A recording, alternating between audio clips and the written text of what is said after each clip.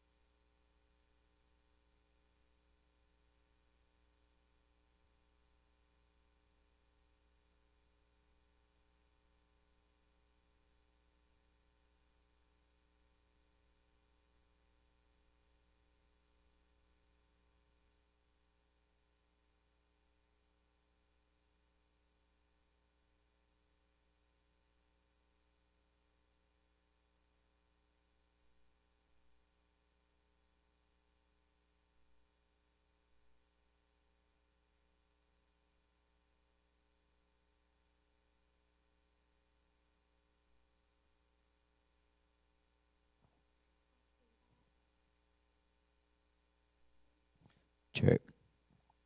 All right.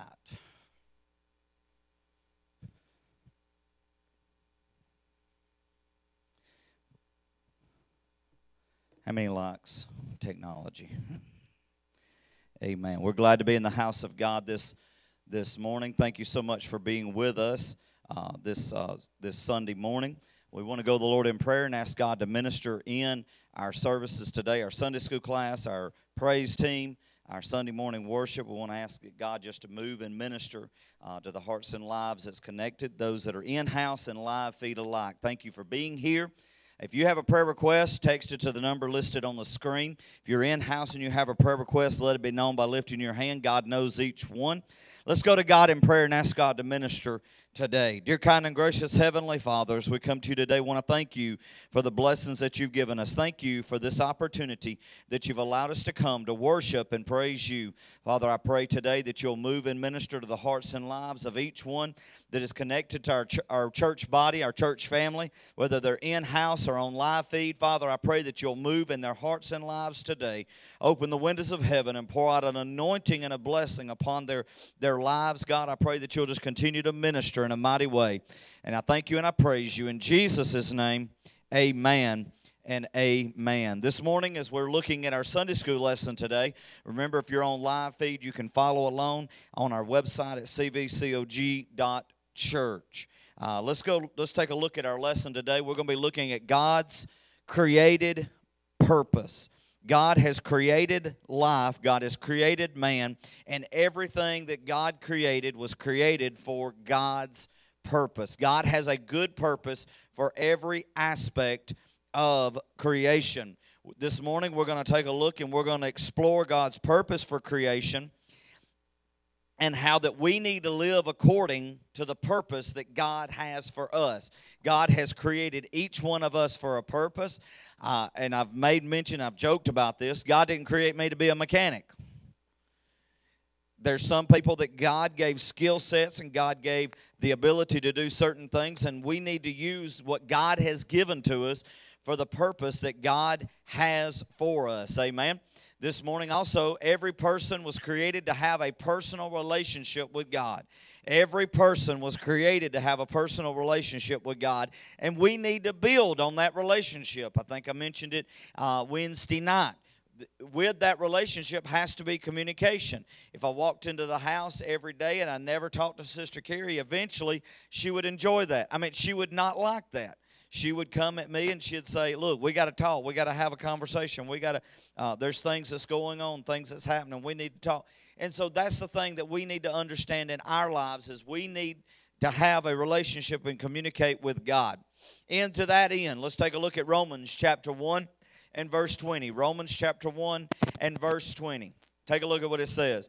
For his invisible attributes, namely his eternal power and divine nature, have been clearly perceived ever since the creation of the world in the things that have been made, so they are without excuse.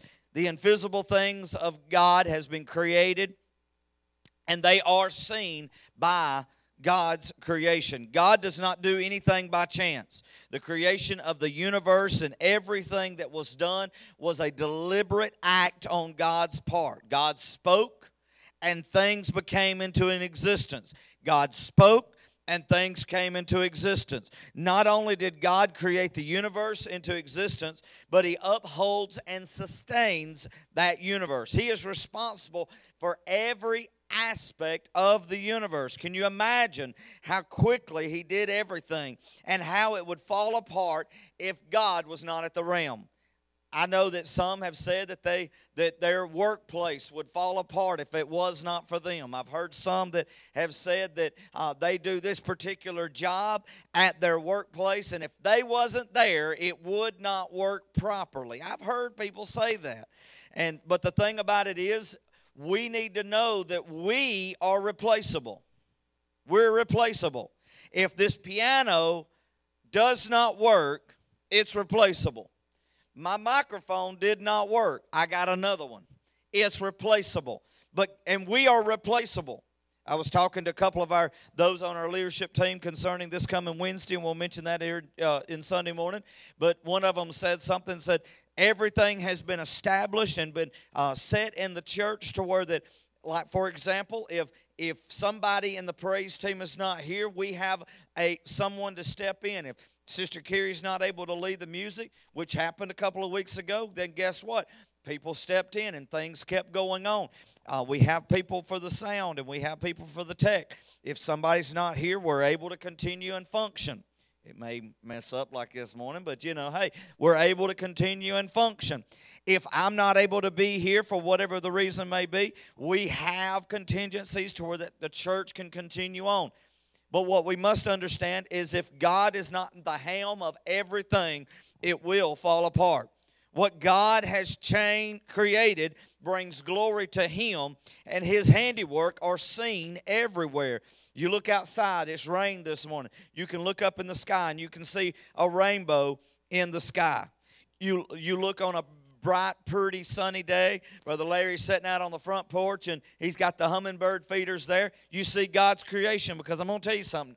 I can't figure out how them hummingbirds flap them wings so fast, and it looks like that they're still, and they can sit there and drink that juice out of that hummingbird feeder. God has created the universe, and it is good. God maintains an active interest in what's going on in what He's created. He created you and I. God has an interest in our lives.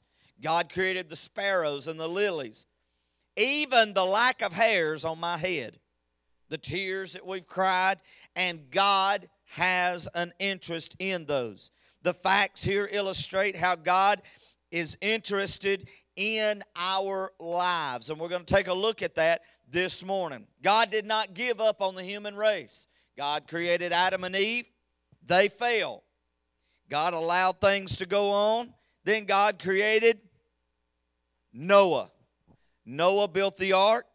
God started everything over. The universe continues on. Mankind continues on. God sees that mankind cannot, for lack of better terms, mankind can't follow instructions. So God created a better way when He sent His Son to die on the cross for our sins. God has created a better way. Amen?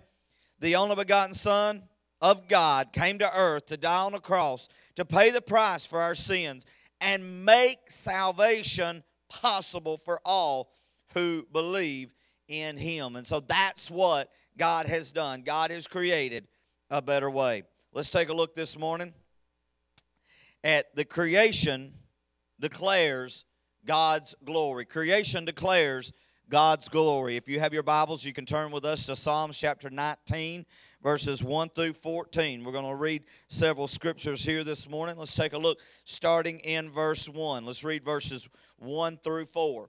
The heavens declare the glory of God, and the sky above proclaims His handiwork.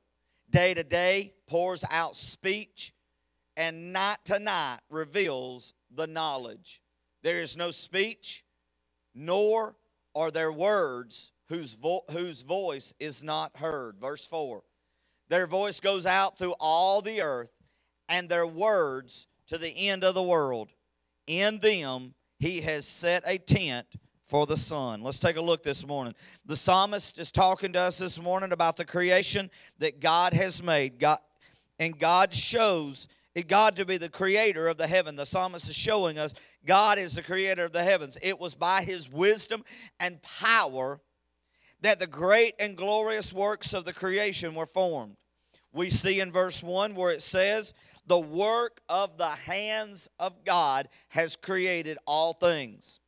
So let's take a look at something from the French Revolution. Someone said one day, I will have all your steeples pulled down, that you may no longer have any object by which to remind you of your superstitions. But, the peasant replied, you cannot help leaving us the stars in the heavens. What people need to understand is this: God is not about this building here. This building could be destroyed by tornado or by fire. This building, as in what we just read, the government could come in and lock the doors and not allow us to come into this building. This building is not about us worshiping God. It is about all that God has done for us. We need to thank God for what He's done and thank Him for what He's going to continue to do. We're reminded about what God has done every morning. I don't know about you, but I got up this morning. I was able to take a deep breath, get up on my feet, and go about my day. I know that God has created me, and He has an interest in my life. The ongoing orderly flow from day to night, night to day, shows the glory of God. I know that there's some places on earth where the sun is up for 24 to 36 to 48 hours, and then it rests. And then they're in night for that. You go to Alaska and you see these things. But I'm glad to right here with Alabama, we have certain hours of sun, certain hours of the moon. Day to night, night to day, everything follows in the pattern that God has given to us. God has things set on purpose. Each day and each night has its own message concerning the wisdom, the power, and the goodness of who God is in our lives. One day after another, God's handiwork is shown everywhere we look. In the psalmist that we've read, the scriptures, he speaks of God pitching a tent in the sky for the sun. God also lets us to tend the sheep under an open sky. In other words, God lets us do the work that we're needing to do, and we have that ability because God has given it to us.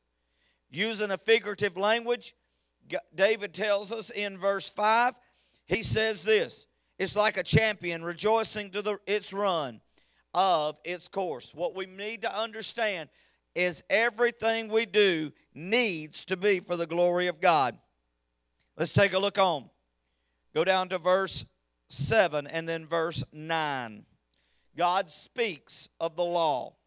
The law of the Lord is perfect, reviving the soul. The testimony of the Lord is sure, making wise the simple. Then skip on down to verse 9. The fear of the Lord is clean, enduring forever. The rules of the Lord are true and righteous altogether. The guidance given by the Word of God is perfect, giving new life to the soul. It's God's system whereby we come to a knowledge of God, how we're to live in the creation that God has given to us. Now, I told somebody the other day, and I'm not trying to make fun of anybody that does this, and I'm just telling you, this is just Andyology, I guess you could say. I know that there are some folks that love nature a little too much, I guess is a good way of wording it. I'm not worshiping a tree. I'm not worshiping nature. But God has given us, so you go back into the book of Genesis, God has given us dominion, mankind dominion over nature, but it doesn't mean that we just get to destroy everything about it. We need to take care of what God has given to us. We need to use the things that God has given to us to where that we can continue to worship Him. It is reliable. God's Word is reliable. God's creation is reliable. And in that, it will not mislead anyone that trusts in the teachings of God. The Word is right and pure and gives us an insight for a joyful life.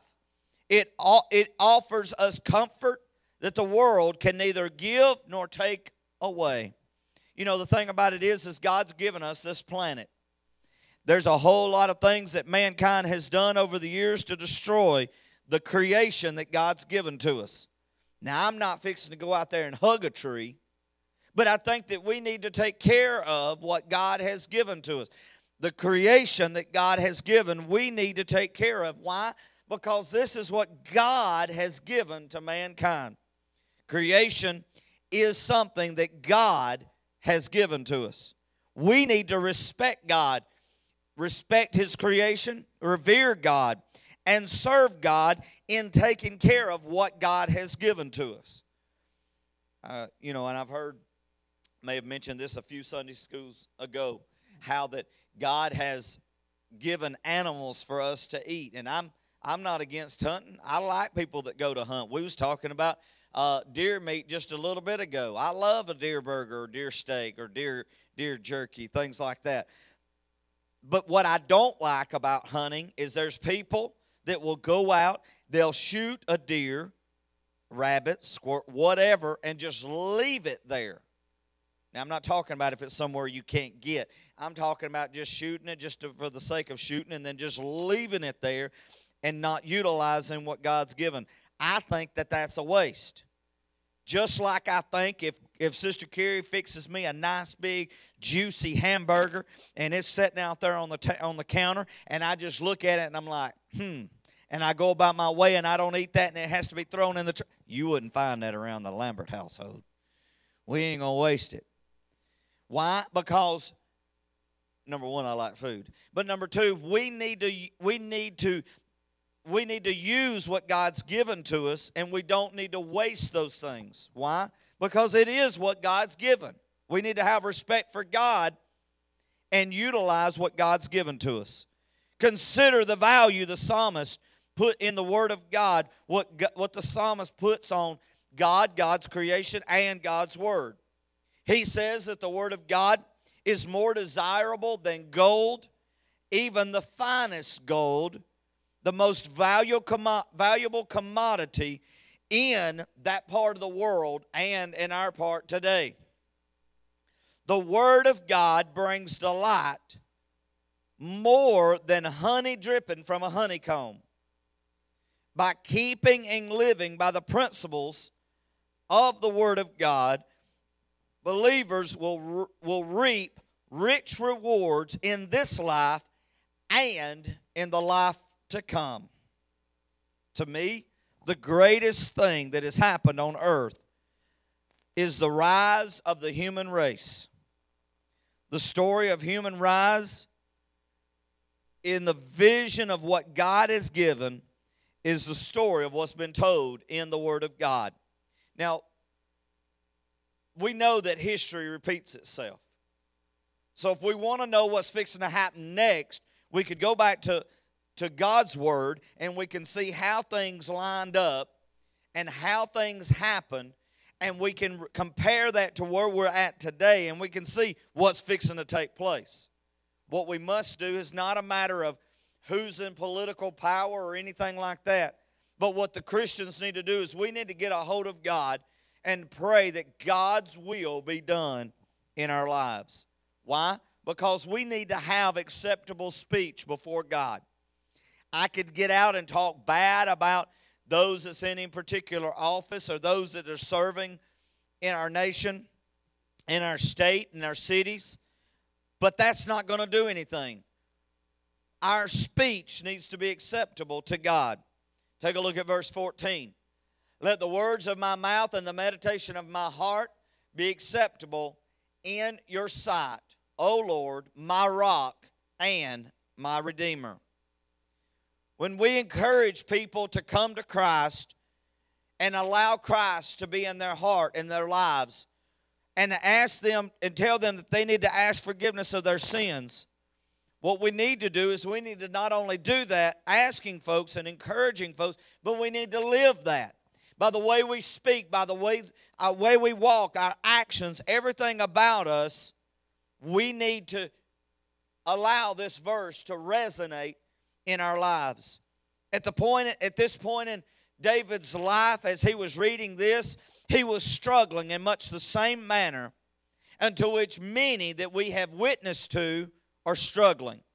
Many come face to face with the majesty of who God is and the power of the Word of God.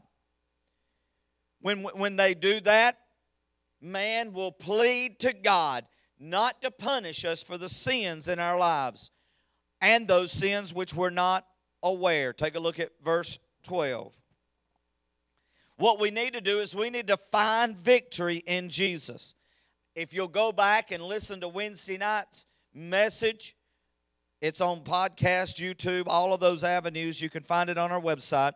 Go back and look at this past Wednesday night's message, how that we need to pray and ask God to forgive us of our sins, even those sins that we do not know. Seeking the help from God, in that help to refrain from sinful acts, the psalmist David seeks God's aid in controlling the words that come out and the thoughts that are in his mind. David wants to entertain thoughts and speak the words that are good, holy, and pleasing unto God.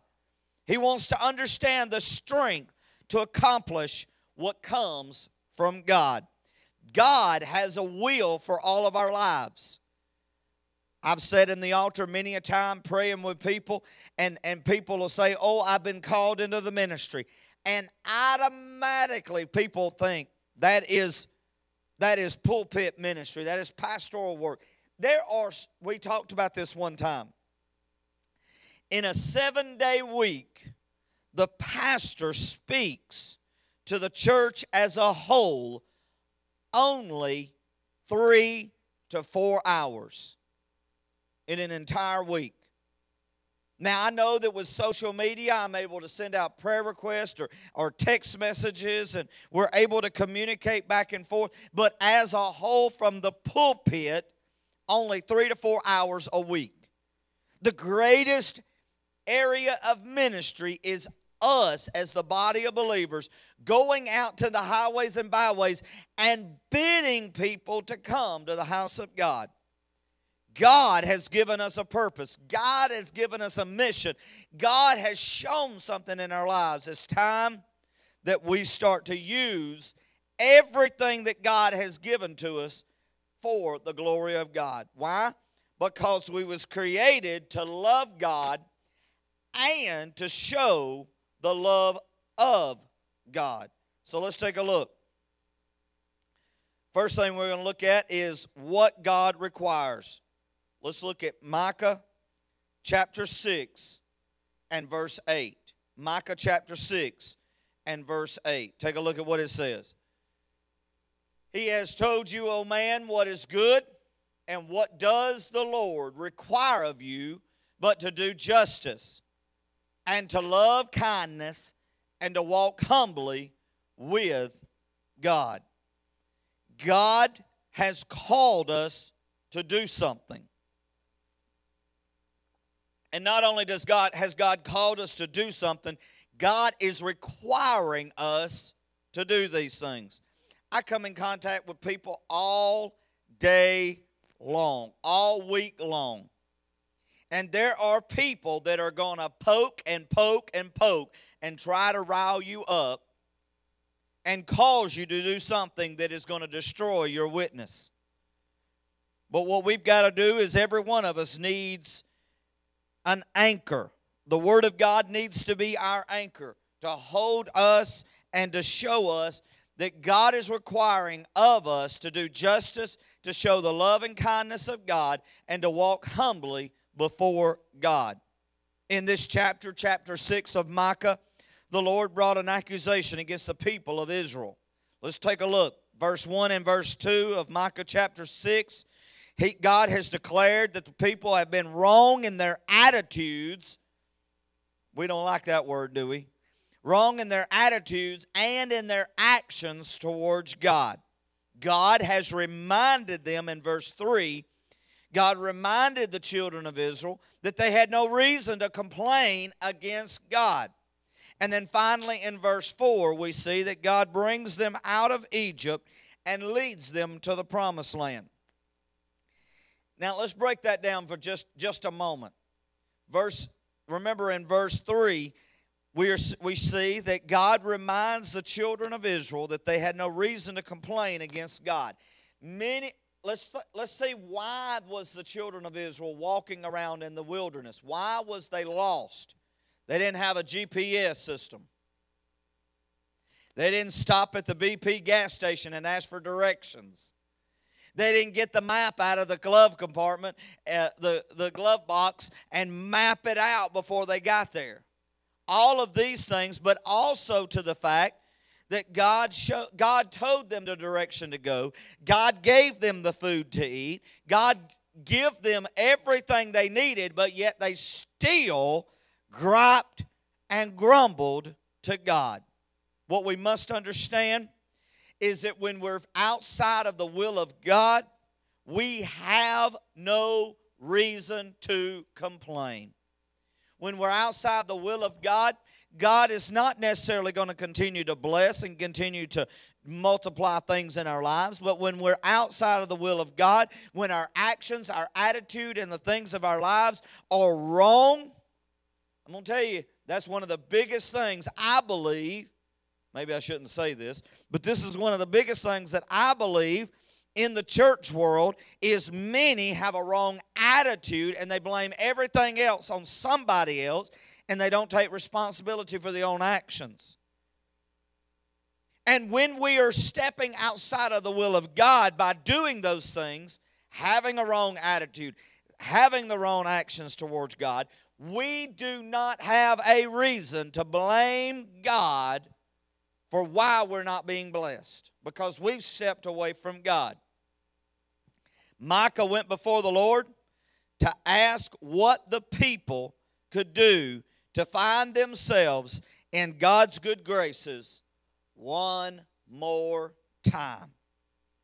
God reminded Micah, he didn't want rituals, he wanted a relationship. God told Micah he didn't want rituals. He wanted a relationship. He wanted them to obey God out of the desires of their heart because they wanted to, not because a ritual told them to do any certain thing. God names 3 things that he expected and told Micah 3 things that he expected of the children of Israel. They're found in verse 8. They were to do what is right.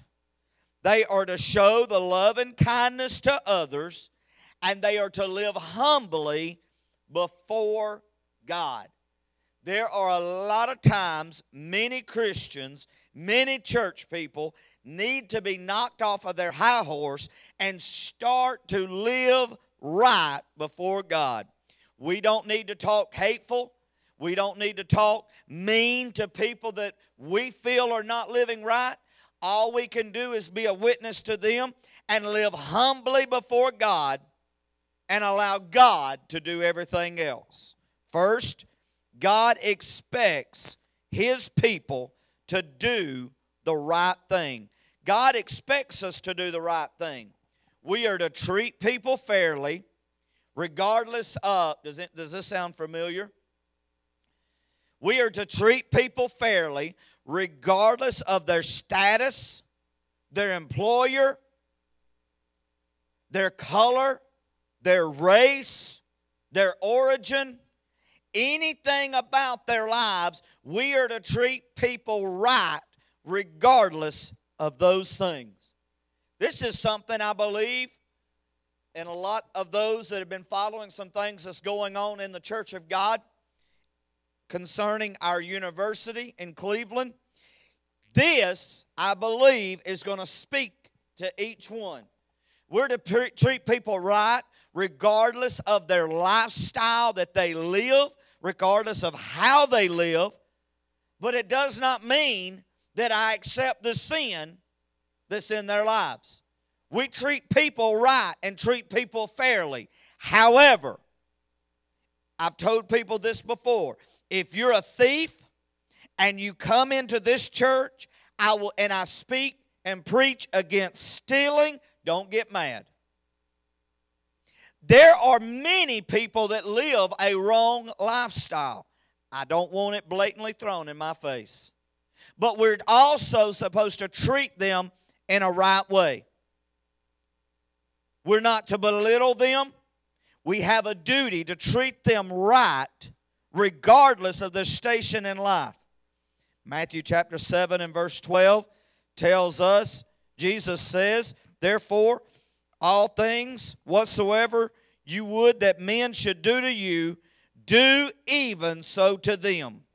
In other words, do to others how you would treat others, how you would like them to treat you. What we've got to understand is we must show the loving kindness towards everybody that we come in contact with. We've got to love them and diligently practice compassion and kindness towards others. Kindness and compassion, mercy towards others should be a natural thing in our lives.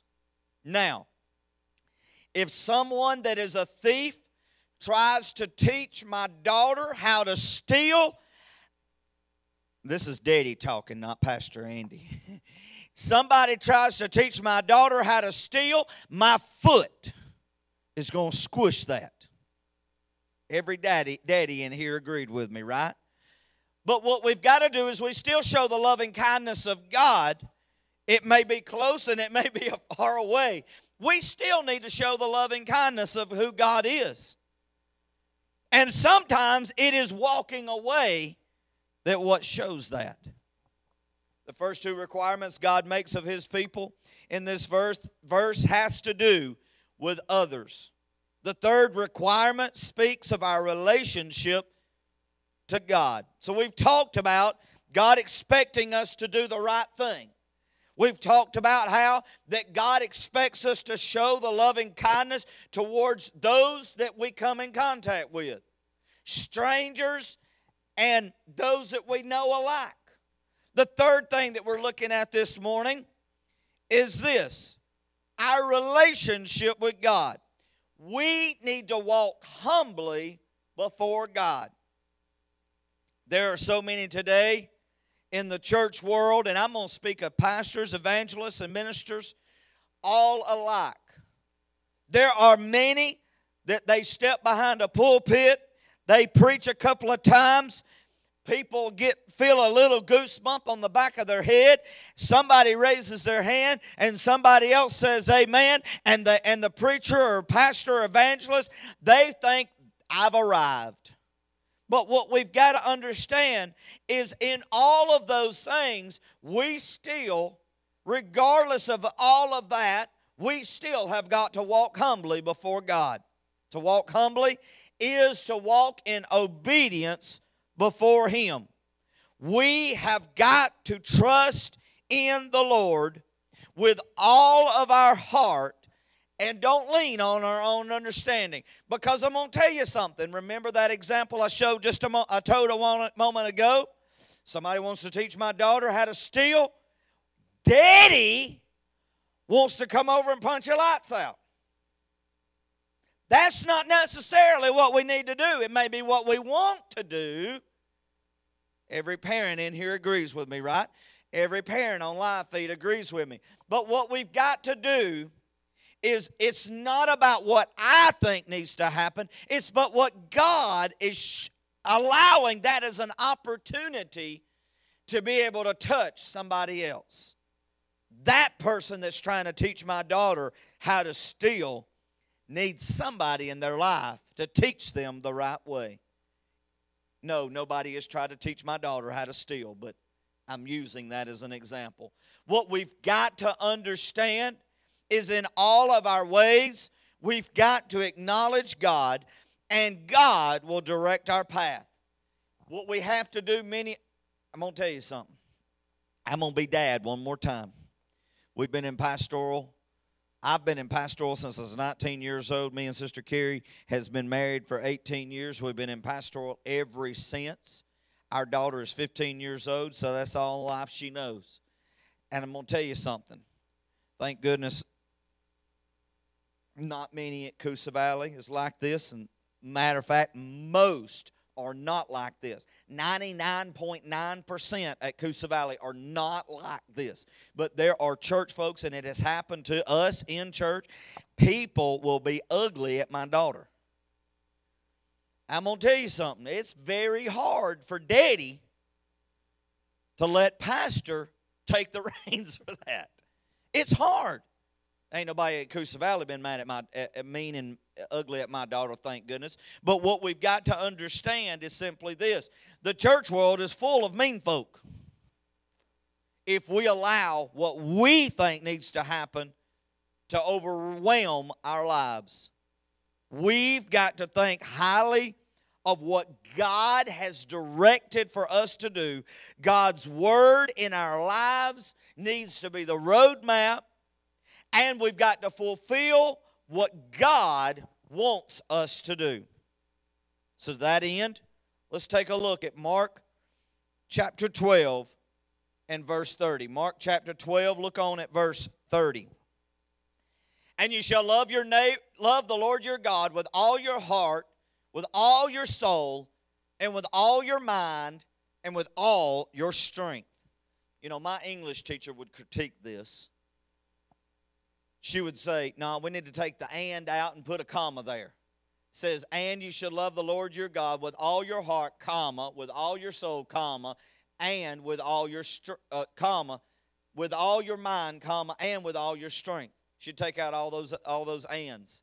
But I think that God had them there on purpose, because God wanted us to realize we got to do this, and we got to do this, and we got to do this, and we got to do. We can't pick and choose. We got to do all of them.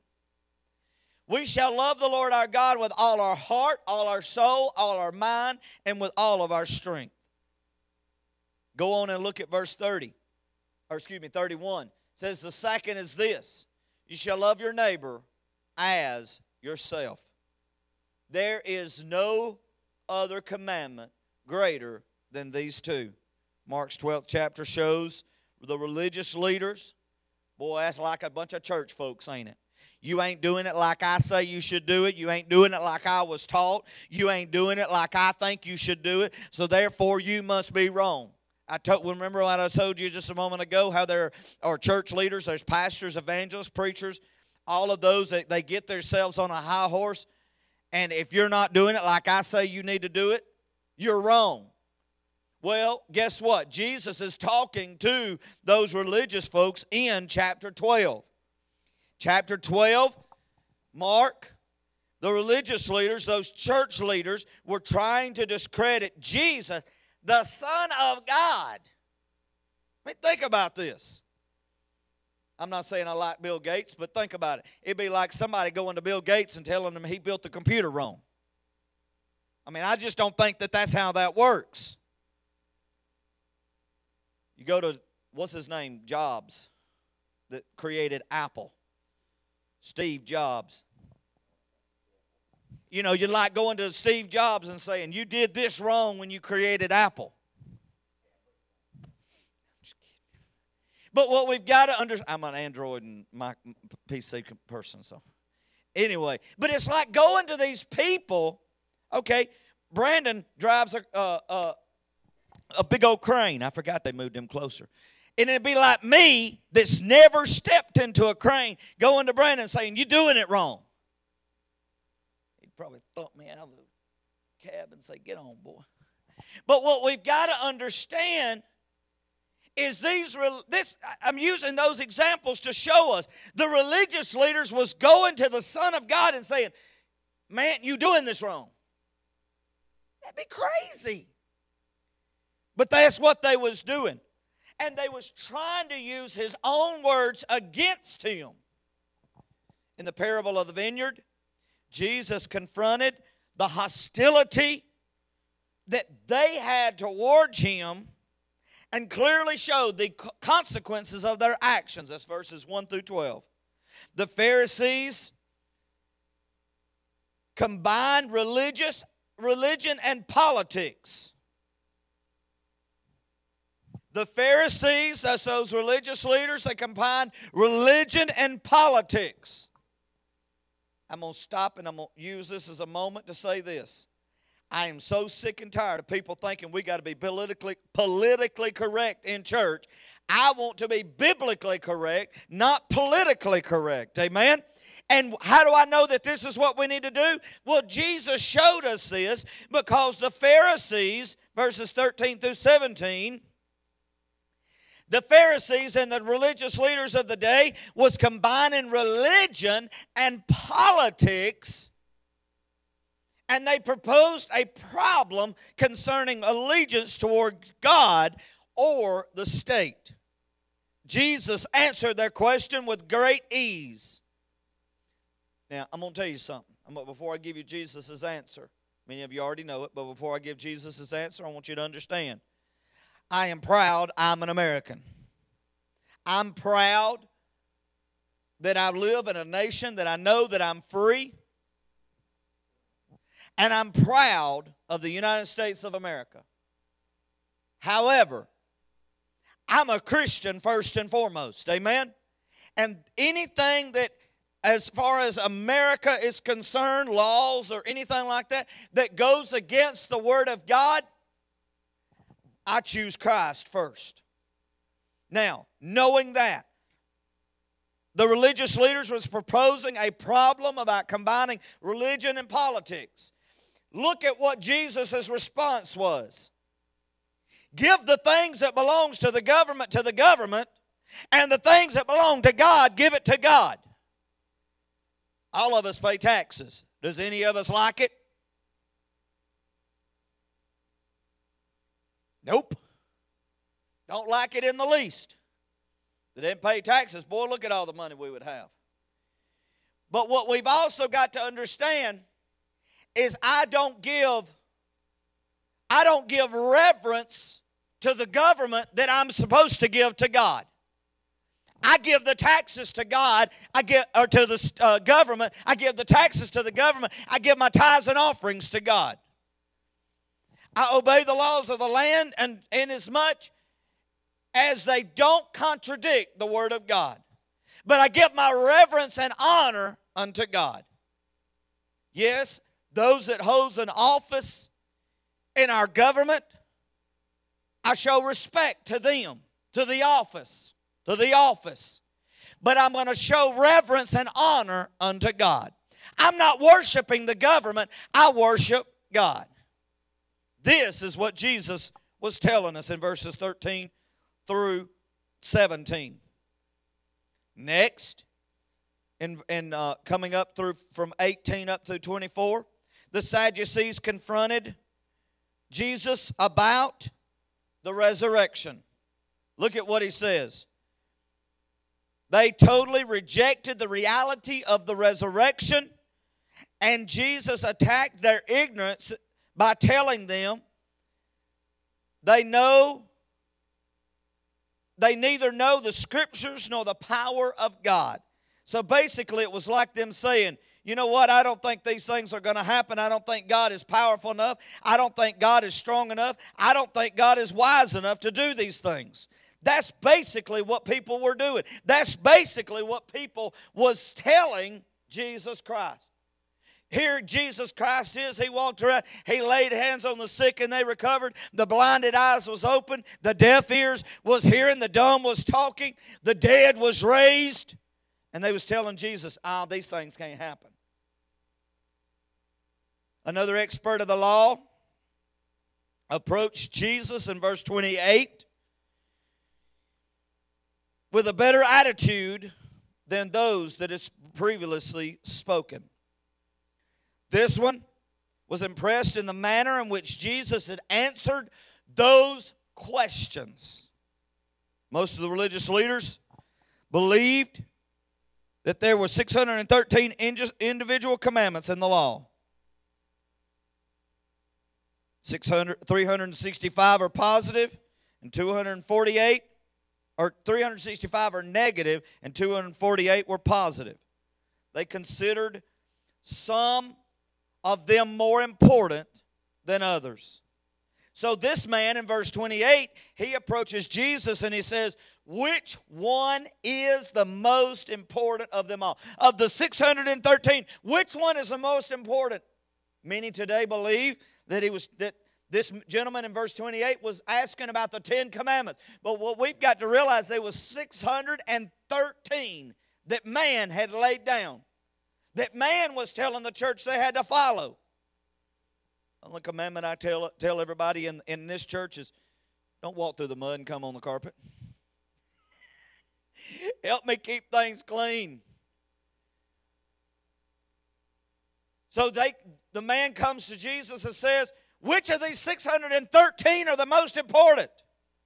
Jesus answered in verse 30 and says, love the Lord thy God.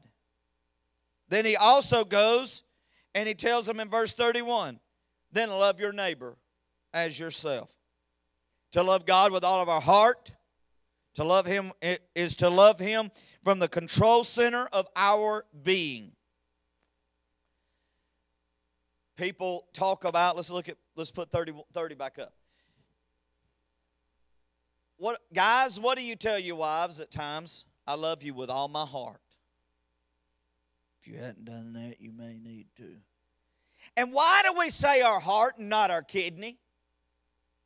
I want to tell Sister Carrie, I love you with all of my kidney. It just doesn't mean the same, does it? I love you with all my liver. If I was to go up to Sister Carrie, Brother Larry, and say, you make my liver quiver, what would she'd look at me awful funny. But we say,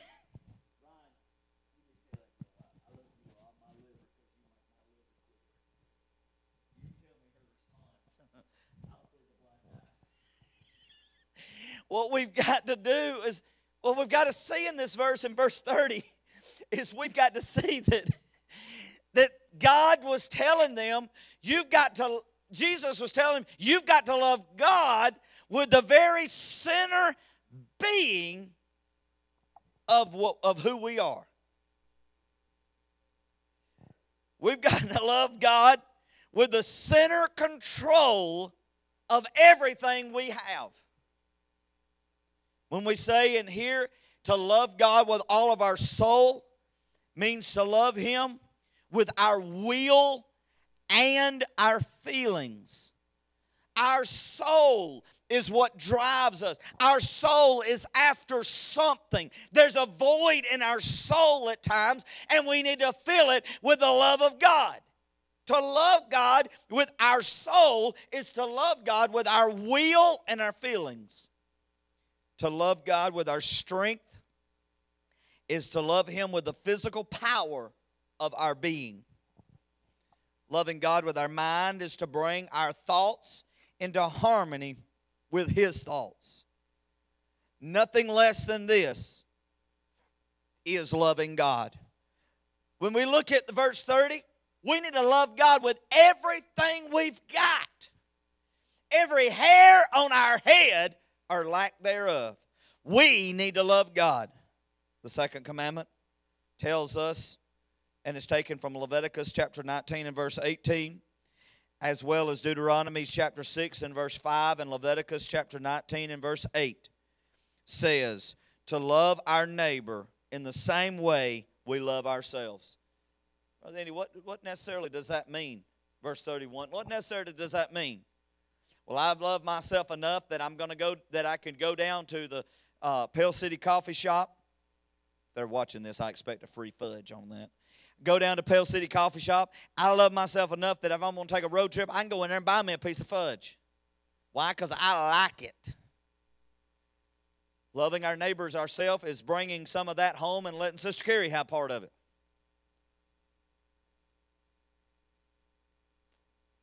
What we've got to do is we need to quit thinking about just ourselves and think about those that are around us.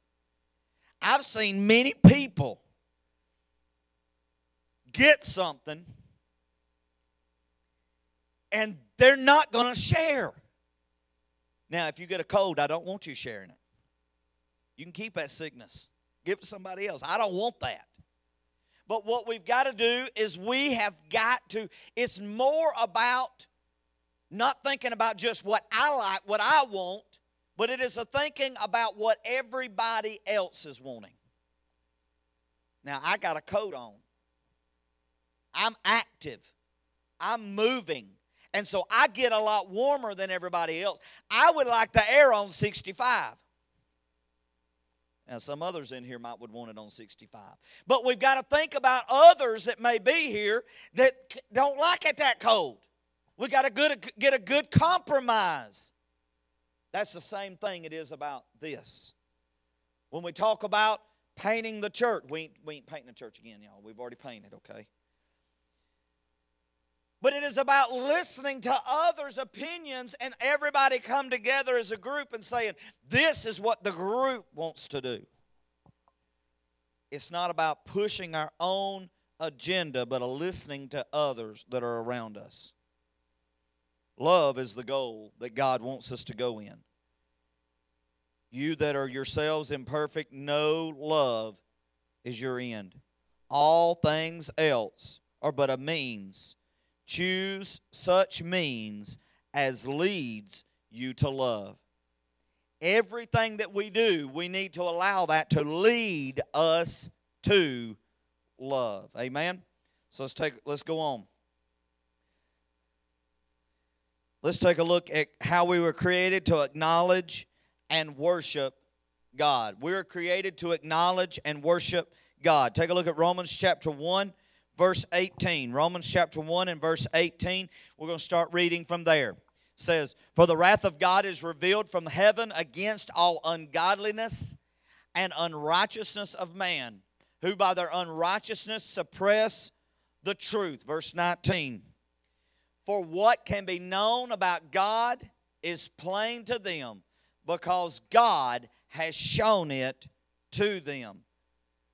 For his invisible attributes, namely his eternal power, divine nature, have been clearly perceived ever since the creation of the world, in the things that have been made, so that they are without excuse. Verse 21, for although they knew God, they did not honor him as God or give thanks to him, but they became futile in their thinking, and their foolish hearts were darkened. Verse 22, claiming to be wise.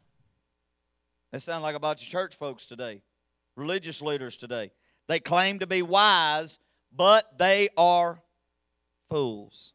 Verse 23, and exchange the glory of the immortal God for images resembling mortal man, birds, animals, and creeping things. Remember a while ago, way back, beginning of this, I said, I'm not here to worship nature, but we need to take care of the things that God's created us. Well, when we start replacing God with that oak tree out back, guess what? There was another oak tree there. Guess what happened to it? It got cut down. Guess what happened to it? It got gone. Guess what happened to a lot of this other stuff back here? It got burnt down. Guess what? God can't be cut down. God can't be destroyed by fire. God is eternal. Amen? Paul tells us here in these remarks in the first chapter of Romans, I am not ashamed, he says in verse 16, I am not ashamed of the gospel of Christ, for it is the power of God unto salvation to everyone that believeth, to first the Jew and to also the Greek or the Gentile. In this verse, the Apostle Paul declares the gospel of Christ as the source of God's power to free mankind from the bondage of sin. He shows human race is under the wrath of God and helpless to do anything about it except to fall under the grace and mercy of God. We often think of the wrath of God as something that's going to happen at a future date or at a future time. But it is also a divine exercise that may be manifested in our present time today. Therefore, throughout history, God has revealed his wrath against evil. His judgment has been directed to those who live an unrepented and wicked life. While God loves the sinner, God wants us to love the sinner. God also longs for salvation in the sinner's life. Guess what? We all were sinners.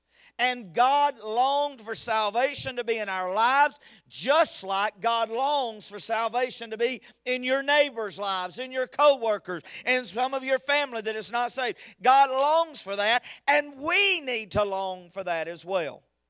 Those under the wrath of God, because of their wickedness, There is so much knowledge about God that is seen in the works of creation. But those that are under the wrath of God because of their wickedness know the truth, but deny the power of who God is. There are so many, they know the truth of God, but they deny the power of who God is. Let's take a look at the definition of an atheist. An atheist is one who looks through the telescope and tries to explain all that he cannot see. I've often wondered, if an atheist does not believe in God, why do they fight so much against what they do not believe? I personally, some of you may, I'd love to talk to you after a while. I personally do not believe the lost next monster exists. He may not. Never seen him. I don't believe he's there. Read a lot of things. I don't believe he exists. Why would I create a group that if anybody believes in the lost next monster, then I am going to fight against them? That's what the definition of the atheist is.